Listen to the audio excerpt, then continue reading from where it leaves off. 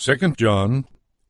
The elder to the elect lady and her children, whom I love in the truth, and not only I, but also all who know the truth, because of the truth that abides in us and will be with us forever, grace, mercy, and peace will be with us from God the Father, and from Jesus Christ, the Father's Son, in truth and love.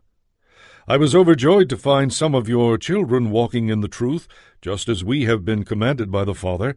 But now, dear lady, I ask you, not as though I were writing you a new commandment, but one we have had from the beginning, let us love one another. And this is love, that we walk according to his commandments.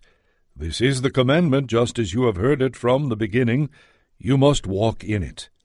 Many deceivers have gone out into the world, those who do not confess that Jesus Christ has come in the flesh.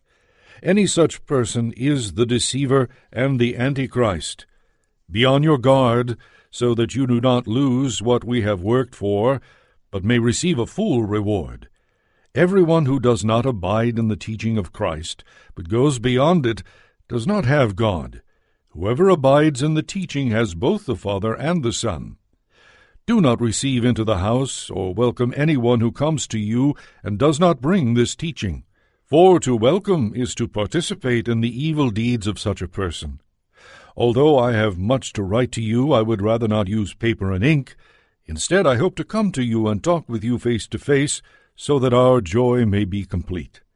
The children of your elect sister send you their greetings.